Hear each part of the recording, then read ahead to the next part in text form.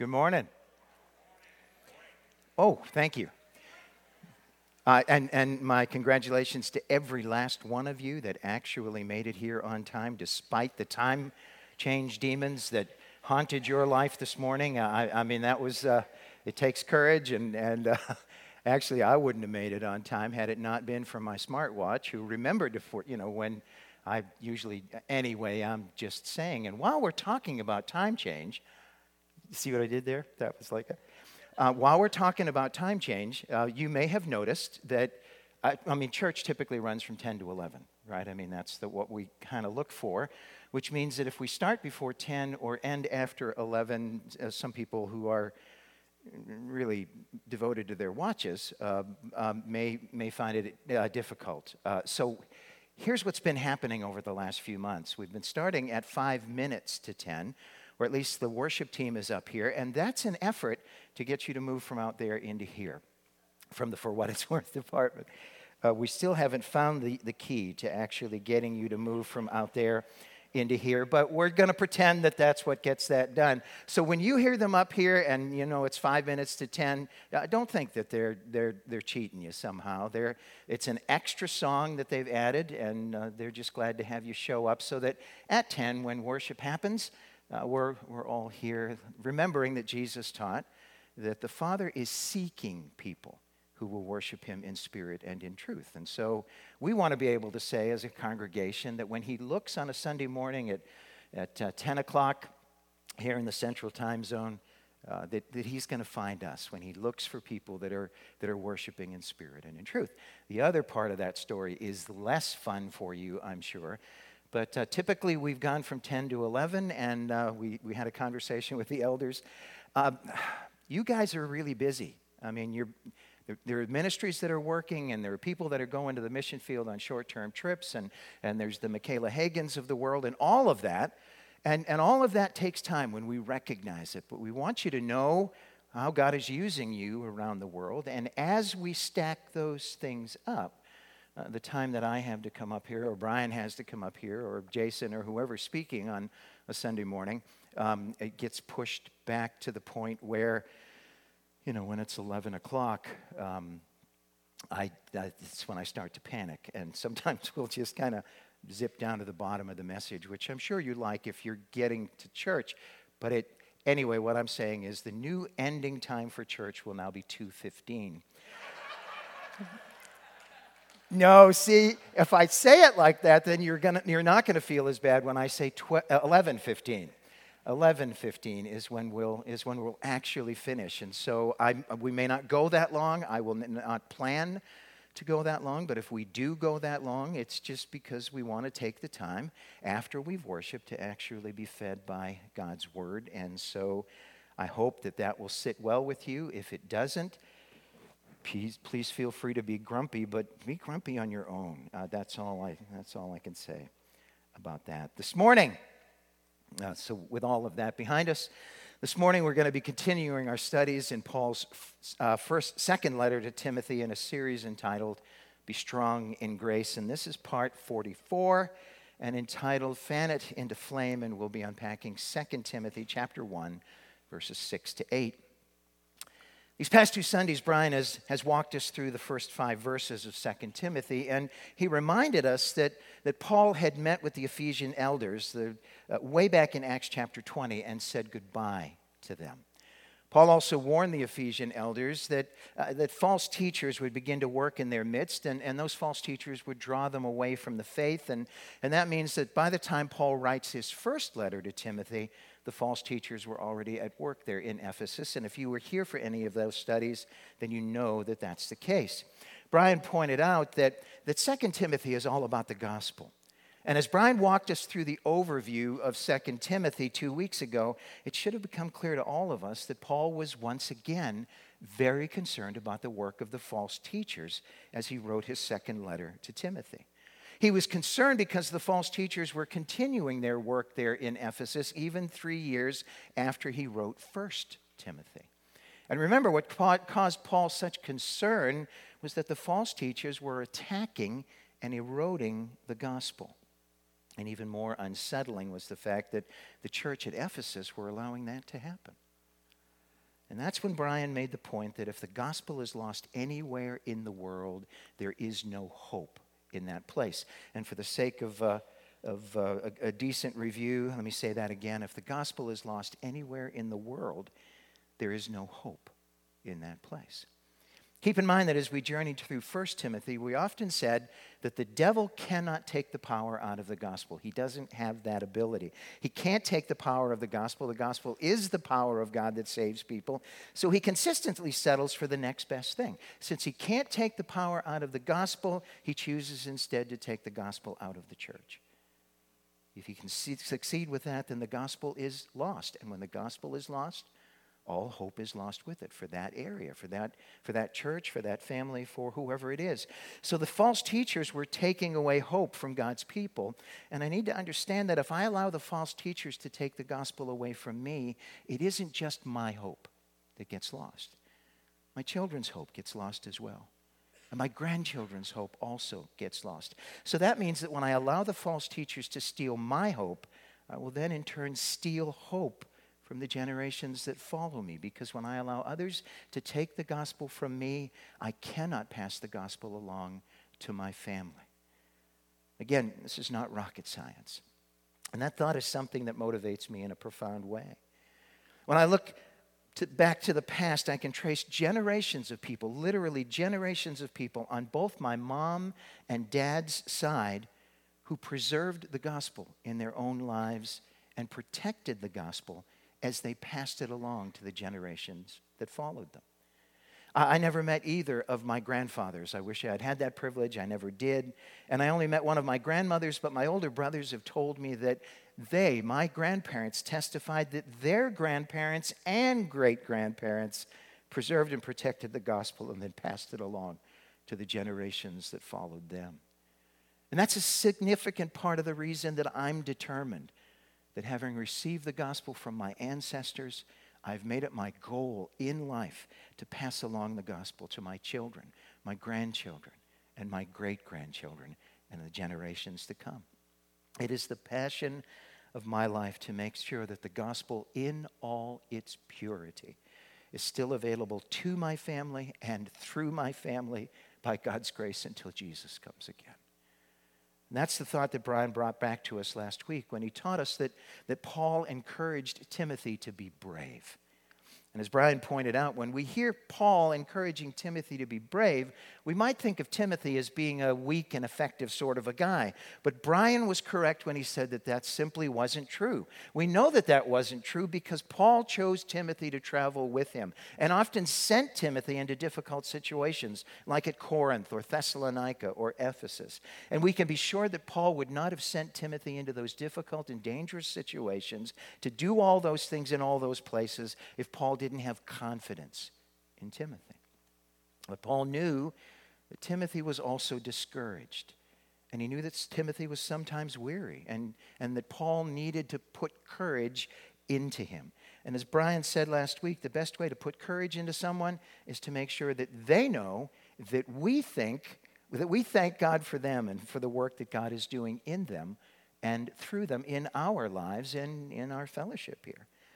And as Brian also pointed out, we need to do that on a consistent basis because as we become more and more consistent in thanking God for other people, our passion and their passion for thankfulness will grow. It might actually become part of the theme of our church. It might actually become the cultural norm here. But when we think about this generational thing, we have to remember that last week Brian pointed out that Paul invested significant time in reminding Timothy that Timothy was a man of faith. And then he pointed out to Timothy that Timothy's faith didn't grow in a vacuum. In fact, nothing grows in a vacuum.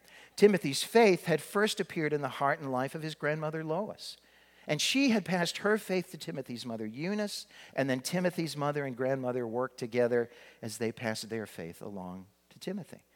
And I have to tell you that last week when Brian was talking about that, I was in tears because I don't have to often get to sit next to my wife in church, but last week I enjoyed that privilege. And perhaps you'll remember that prior to the message, since this is March and it's Michaela Hagen month, perhaps you'll remember that prior to the message, we were highlighting Michaela Hagen's ministry. And you may already know this, but in case you don't, Michaela Hagan is the daughter of Jennifer Hagan, and Jennifer is the daughter of my wife, Faith. Jennifer's my daughter too, but that doesn't come into the illustration right now. Anyway, as I sat next to Faith after hearing Michaela's ministry being spotlighted, I couldn't help but think about the faith of my wife and how Faith's faith wasn't formed in a vacuum either. Because Faith's faith came from Faith's mom, Rosemary.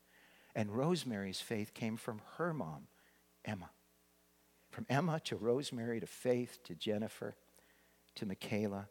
And let me tell you something that I already know about Michaela. She will pass her faith along to her daughter and to her granddaughter when they come along by God's grace. They will hear the pure gospel as well. Forgive me for saying this, but in the strictest sense of the word, Michaela wasn't born into a family. She was born into a gospel vortex generated by the Spirit of God generations ago. And I'm praying that that divine wind will continue to blow in and around and through our family until Jesus comes again. And I'm challenging everyone here to make sure that the gospel remains pure and available for your family from one generation to the next until we hear the voice of the archangel and the trumpet of God, and all of those generations meet together in the air to be with the Lord forever. And on that day, as we stand before him, surrounded by the generations that preceded us and the generations that follow us, all of our families, through all the generations, will stand in the presence of the King and declare, as Moses did in Psalm 90, Lord, you have been our dwelling place throughout all generations. My prayer is that that will be true forever for your family. But please know that it will not be true for your family if you allow the false teachers to take away your hope by taking away the gospel from you and your family. Wish there were a kinder way to say that, but there just isn't. And so with that review in place, it's time to move on to the passage for this morning. And as always, we'll begin to unpack this passage this morning by reading it aloud, standing together if you would. If you're able, please stand with me as we read 2 Timothy chapter 1, verses 6 through 8. For this reason, I remind you to fan into flame the gift of God, which is in you through the laying on of my hands. For the Spirit God gave us does not make us timid, but gives us power, love, and self-discipline. So do not be ashamed of the testimony about our Lord or of me, his prisoner. Rather, join with me in suffering for the gospel by the power of God. Thanks. You can take your seats with a heart of gratitude that God has shared his heart with us through his word. I'm sure that most of you know the story about what happened the day that Elijah, the prophet Elijah, challenged the prophets of Baal there on Mount Carmel. And if you don't know the story, then you could look it up later, and you'll find it in 1 Kings chapter 18. In essence, it's an amazing story of how God used Elijah to not only defeat the prophets of Baal, but to turn the entire nation of Israel back to Yahweh, the one true God. During that confrontation and contest, nearly 450 of the prophets of Baal were executed because they had taught Israel to follow other gods. Now, it's important to know that the king of Israel at the time, a man named Ahab, and his wife Jezebel, the queen, were not at all pleased with the outcome of that contest.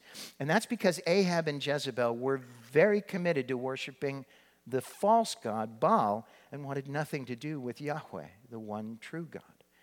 So as the story begins this morning, Ahab has just informed his wife Jezebel about what Elijah had done in prompting all of Israel to turn away from Baal. And she's just been informed of the death of those 450 prophets of Baal.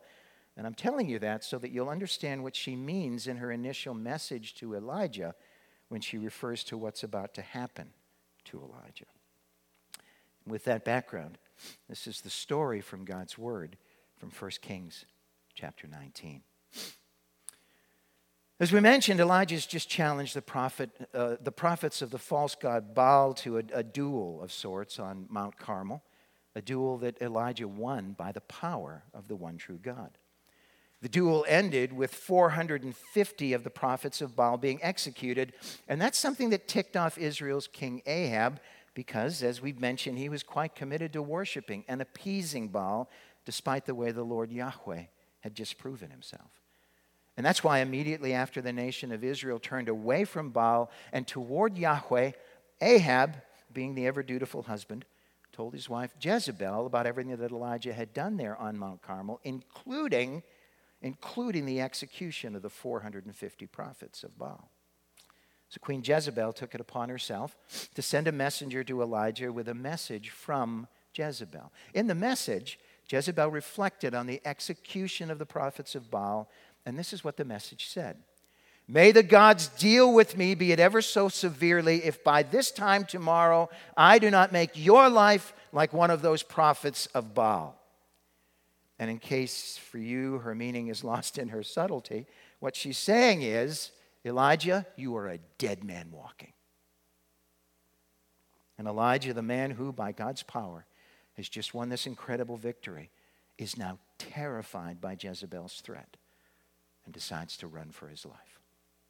He left Mount Carmel and hightailed it to Beersheba, a distance of about 110 miles. And when he got to Beersheba, Elijah left his servant there in that town and went another 20 miles or so out into the wilderness and found a broom bush that was large enough for him to sit under.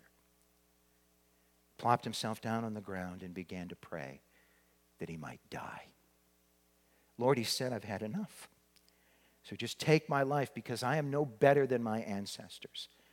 And having said that, he lay down under the bush and fell asleep. Then a very few minutes, an angel appeared and touched Elijah to wake him up, and the angel told him quite simply to get up and eat. Elijah looked around, and right there by his head, there was some bread that had been baked over hot coals, and there was a jar of water for him to drink. And having eaten that bread and drunk that water, Elijah laid down again.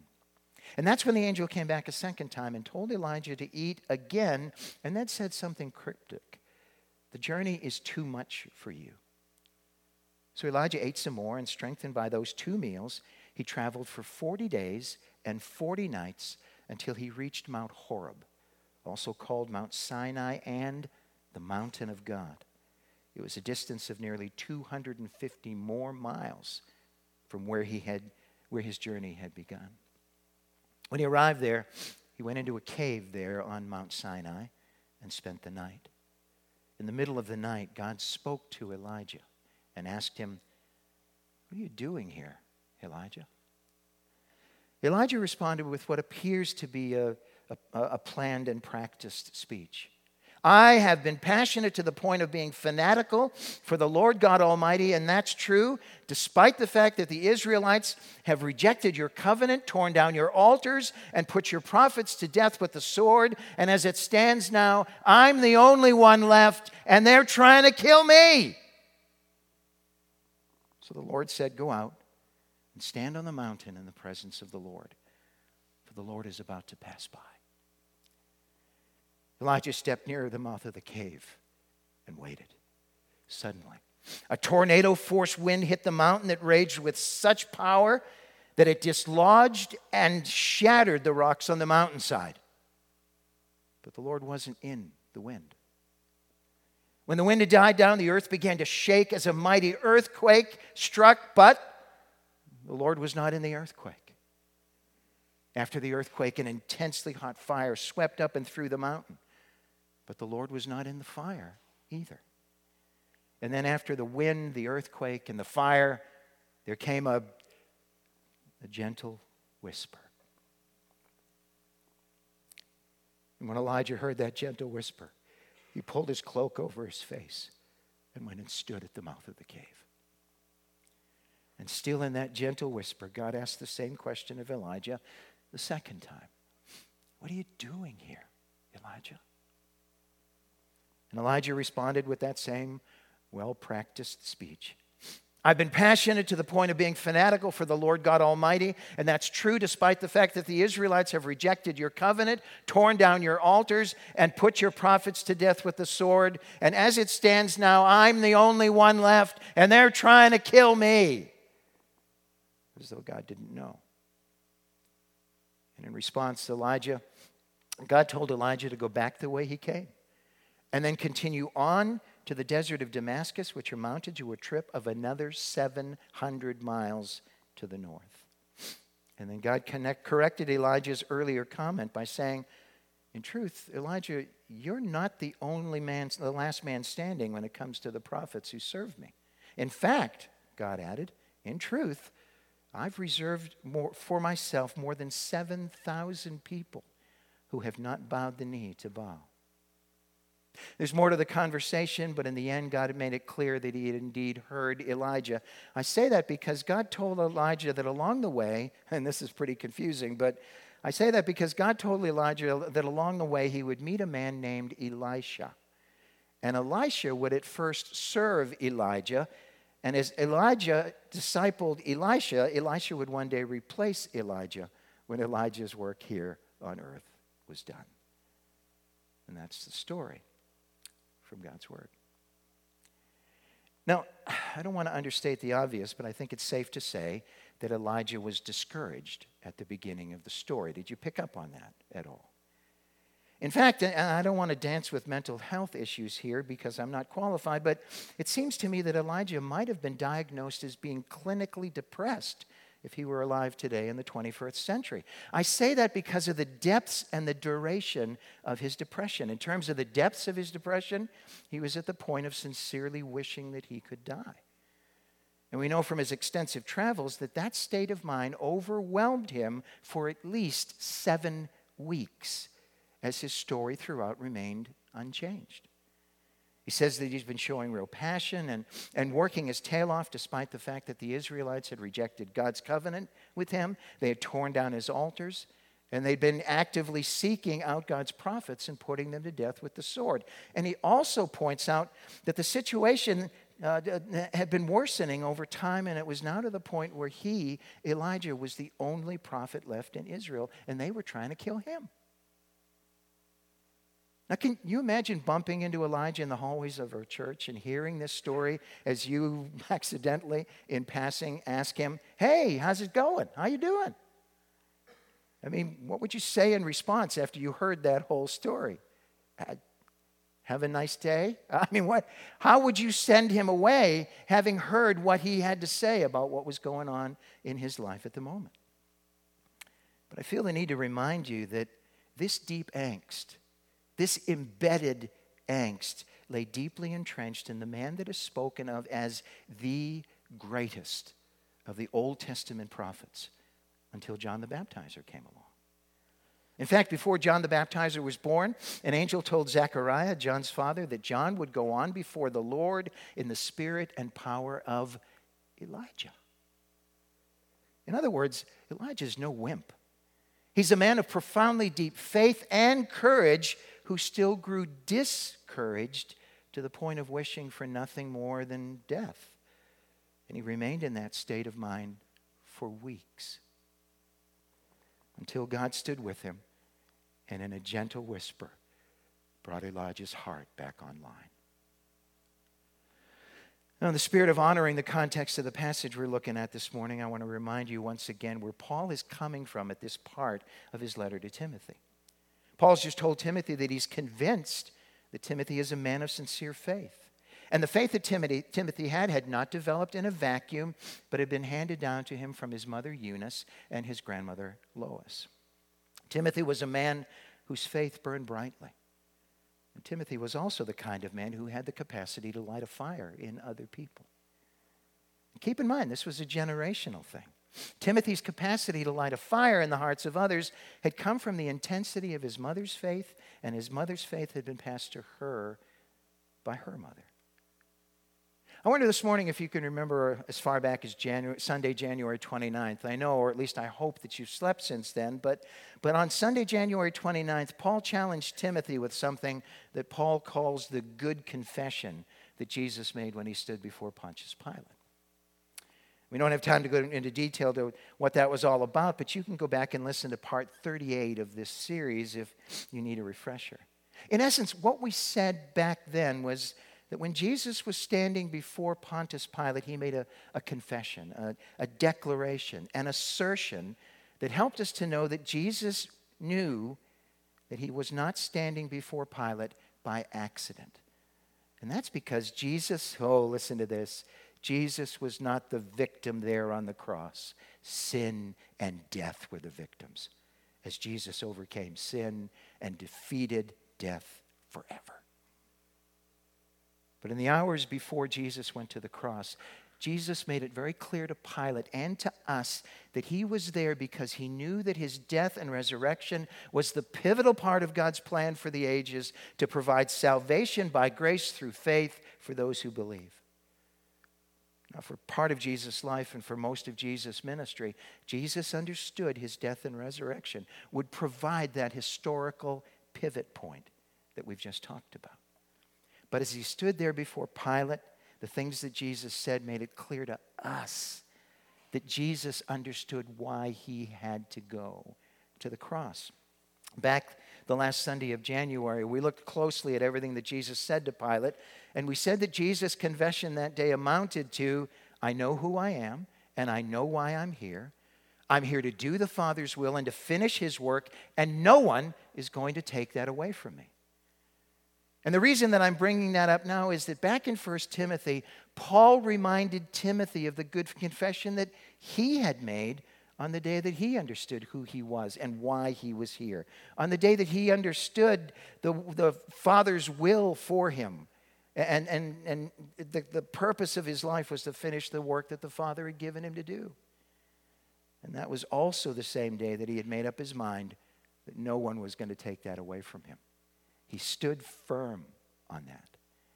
And all of that happened on the day that Timothy decided and declared that he would join the Apostle Paul in his ministry, and the church leaders there in Derbe and Lystra agreed that that was the course that God had chosen for Timothy's life, the life of this very promising young man, as they ordained him, laid hands on him to take on the ministry of discipling, training, and ordaining the elders who would one day lead the churches that Paul and Silas had planted.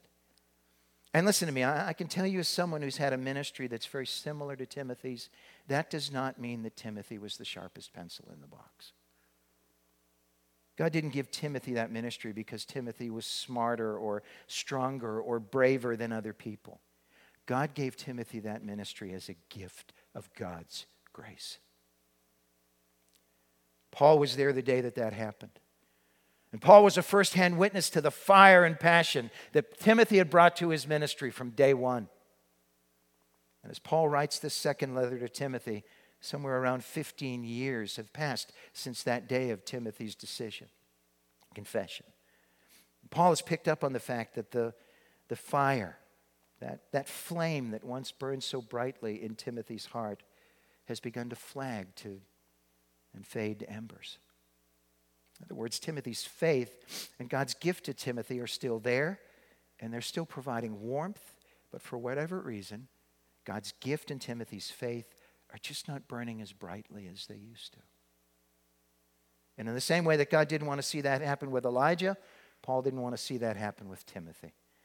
And one of the things that I love about this passage is that Paul is not going to attempt to get Timothy back on track. And he's not going to try to fan the coals of Timothy's faith back to flames. Instead, he's going to encourage Timothy to pick up his faith and use it to fan the flame of the gift of God that had been reduced to little more than hot coals. Look what Paul says in verse 6. For this reason I remind you to fan into flame the gift of God which is in you through the laying on of my hands. God had a purpose for Timothy's life. And Timothy had at one time been truly enthusiastic as he pursued that purpose, as he pursued the gift of God. But Timothy was tired and needed to fan the flame in his heart back to life, just as Elijah had needed that same thing so many years before. So just so we're tracking with what's happening in this passage, Paul's noticed that the fire in Timothy's heart was not burning as brightly as it once did. But, and I think this is an important question, how could Paul see into Timothy's heart? After all, the heart's a very private place, and we're all expert at keeping things locked up in our hearts that we hope and pray no one will ever see. And yet Paul, all the way from Rome, about 835 miles away, has apparently seen right into Timothy's heart, well enough to see that the coals, the embers there in Timothy's heart had died down and needed to be fanned into flame again. Well, truth be told, none of us has the ability to see into the heart of someone else, but Paul was able to see patterns that had emerged in Timothy's life that were sure indicators of a heart fire that was burning less intensely than it once did.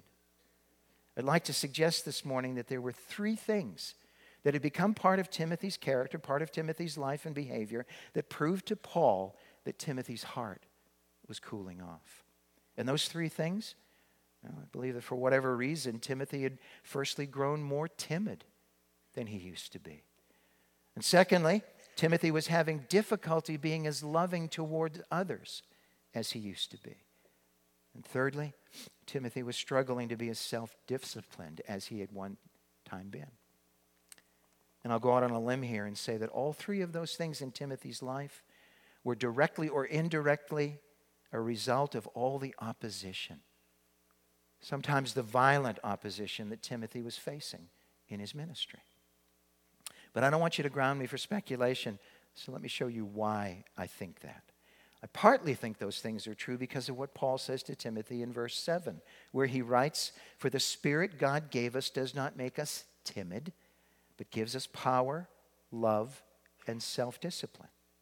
I'd like it if we could compare that verse with Acts 1:8, which says, "You will receive power when the Holy Spirit comes on you, and you will be my witnesses in Jerusalem, in Judea, in Samaria, and to the uttermost parts of the earth," the ends of the earth. We unpacked that verse way back in 2015 when we studied the book of Acts together, and we took the time to talk about how the power of the Spirit of God is manifest in our lives. Are you aware that there is a sure test of whether or not the Spirit of God's power is in your life, is manifest in your life? And way back then we remarked that sometimes when we're talking about other people, we may hear ourselves say, "Well, that person is certainly Spirit-filled." As we pointed out back then and then emphasized when we worked our way through Ephesians, a Spirit-filled person, listen, a Spirit-filled person is nothing more or less than a person who is controlled by the Spirit of God. So when we make the observation that a person is Spirit-filled or is controlled by the Spirit, more often than not, we make that observation based on how that person behaves when he or she is in church or in a church setting. Some churches will say that a person is Spirit-filled because they've been known to speak in tongues or interpret tongues. Some churches say that they know that a person is Spirit-filled because they have the gift of healing or one of the other gifts that we typically think of as the sign gifts. Or we may think of a person being Spirit-filled because of the intensity that they bring to their worship or to the way in which they pray. Now, there's nothing wrong with any of those things that I just mentioned, and I can assure you that there are a wide world of things that the Spirit of God gives us when He becomes part of our lives. But I believe that Acts 1:8 gives us the primary indicator, the primary test, the definitive test as to whether or not a person is Spirit-filled. If you look at Acts 1:8 again, you'll see that Jesus doesn't say that you'll receive power when the Holy Spirit comes powerfully into your life and then you'll be able to speak in tongues. He doesn't say that when the Holy Spirit comes into your life, you'll be able to worship with a special intensity. But what does He say will happen when the Spirit comes powerfully into our lives? He says, you will receive power when the Holy Spirit comes on you, and you will be my, oh, that was rousing. You will be my witnesses in Jerusalem, Judea, Samaria, to the very ends of the earth. The truest mark of the Spirit's power in my life is how willingly and readily I share the gospel with others. And the truest mark of the power of the Spirit in your life is how willingly and readily you share the gospel with others. And if you think about it, people who are timid are not usually in the habit of sharing the gospel. People who don't love others are not usually in the habit of sharing the gospel. And quite frankly, believers who have little or no self-discipline are not usually in the habit of sharing the gospel with others because, let's be honest, people don't always want to hear the gospel. And it takes self-discipline to share the gospel with others whether or not they might want to hear it. So if I'm timid, if I'm lacking in love, or if I'm lacking in self-discipline, it's pretty likely that I won't share the gospel with people around me, that I won't be a witness. But if I tap into the power that the Spirit of God gives, if I tap into the love that the Spirit of God gives, if I tap into the self-discipline that the Spirit of God gives, then sharing the gospel with other people will become a consistent habit in my life. You will receive power, and I hope you will receive power, and you will be my witnesses once the Spirit of God becomes part of your life. And I don't think that it's a coincidence that those are the three things that Paul taps into when he tells Timothy to fan into flame the gift of God that was in Timothy as Timothy undertook the ministry that God had designed him to do. But it seems that Timothy's passion for the ministry God had given him had begun to fade, to diminish.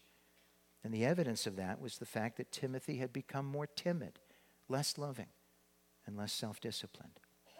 And earlier, we said that all of that was the direct and indirect result of the opposition that Timothy was facing in his ministry. But that brings up another important question. Why would we say that Timothy's timidity, fading love, and diminishing self-discipline were the direct and indirect result of the opposition that he was facing? Well, we've been saying for weeks now that Timothy's faith didn't grow in a vacuum. It had been nurtured by his grandmother and his mother, by the people in the churches in Derbe and Lystra, and by the Apostle Paul, who had been discipling Timothy as they traveled and ministered together. And then Timothy went to Ephesus and spent quite a bit of time there discipling the elders of the church there. And we know that Ephesus had become a hotbed of false teaching. And even some of the elders had been caught up with it. We know that from the Apostle Paul that the opposition to his ministry there in Ephesus was sometimes very harsh and even violent. Paul even tells the church at Corinth that he fought wild beasts at Ephesus. And anyone who's ever been in a situation like that knows that when the opposition to your ministry, to your message builds, the first thing that you lose are your courage, your love for others, and your self-discipline. And once those three things are lost, it's difficult, and it can even seem impossible to keep going. And that's what gives such meaning to Paul's encouragement to Timothy, to fan into flame the gift of God that was within him. Remember, Paul and Timothy knew one another very well, and that means that Timothy was well aware of the fact that Paul was in prison.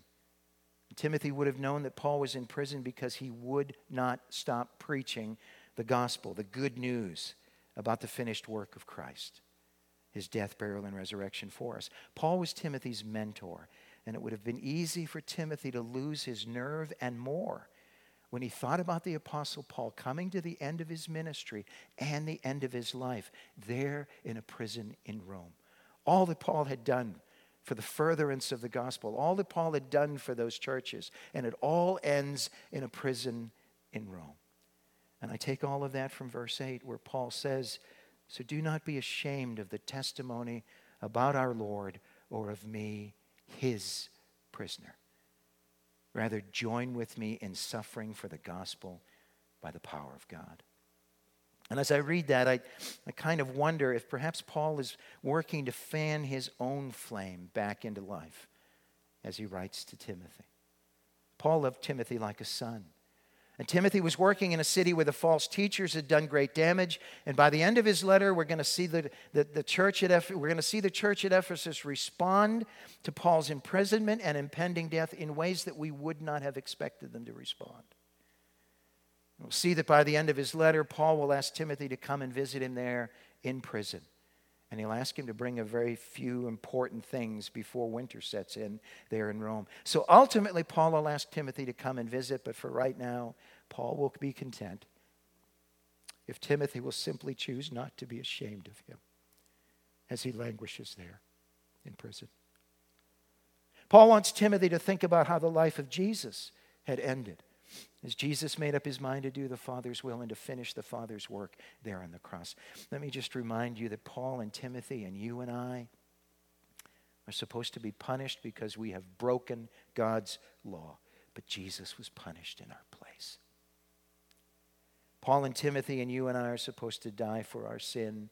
But Jesus has died in our place. He died instead of us. Paul was in prison because he would not let go of that message. And Paul was concerned that Timothy would become ashamed of his father in the faith. And Paul was even more concerned that Timothy's shame would prompt him to lose the message of the gospel as the false teachers continued to attack him and his ministry. And since we've been talking about how the power of the Spirit of God works in our lives, there's one more little gem that I don't want you to miss. Look once again at verse 8. And as I often ask, I want you to correct me if I read it incorrectly. All right? So don't be ashamed of the testimony about our Lord or of me, his prisoner. Rather, join with me in suffering for the gospel by the uncaring attitude of God. Join with me in suffering in the gospel by the inability of God to prevent suffering. Join with me in suffering for the gospel by the lackluster heart of God. Doesn't say any of those things, does it? So what does it say? What does it really say? Don't be ashamed of Jesus, and don't be ashamed of me, but rather join with me in suffering by the power of God. Or in the words of Jesus, you will receive power when the Holy Spirit comes upon you, and you will be my witnesses. The two are inextricably tied together. So the fire that once burned so bright in Timothy's heart has been reduced to ashes and embers in response to the opposition that Timothy's been facing to his ministry and his message. His courage is gone. His love is wavering. His self-discipline is faded.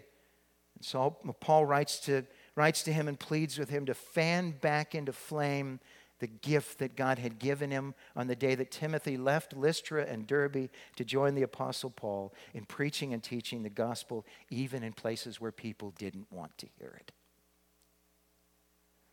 And how does Paul suggest that Timothy fan his passion back into flame? I love this. He tells Timothy to tap back into the power of God. Does that remind you of anybody that we've talked about this morning? How about Elijah as he stood there on that mountainside? What was the first thing that God did? Power! Oh my goodness. Can you imagine standing there in that cave and seeing all of that happen outside there, wondering what the outcome was actually going to be as the earth shook, as the wind blew, as the fire burned, and then we keep hearing those words. God was not in the wind. He was not in the earthquake. He was not in the fire. And then comes this, after that incredible display of power, there comes this quiet, gentle whisper. What are you doing here? In light of who I am and the power that I have, what are you doing here, Elijah? And I can tell you, as I studied that passage, the story about Elijah this week, and as I studied this passage about Timothy and Timothy's failing faith, the flame that had begun to burn out, God spoke to my heart about being more courageous, about being more loving, and about being more self-disciplined, especially when it comes to making sure to relevantly teach and live the pure Word of God as we make Christ-committed followers who will make Christ-committed followers in our community and around the world.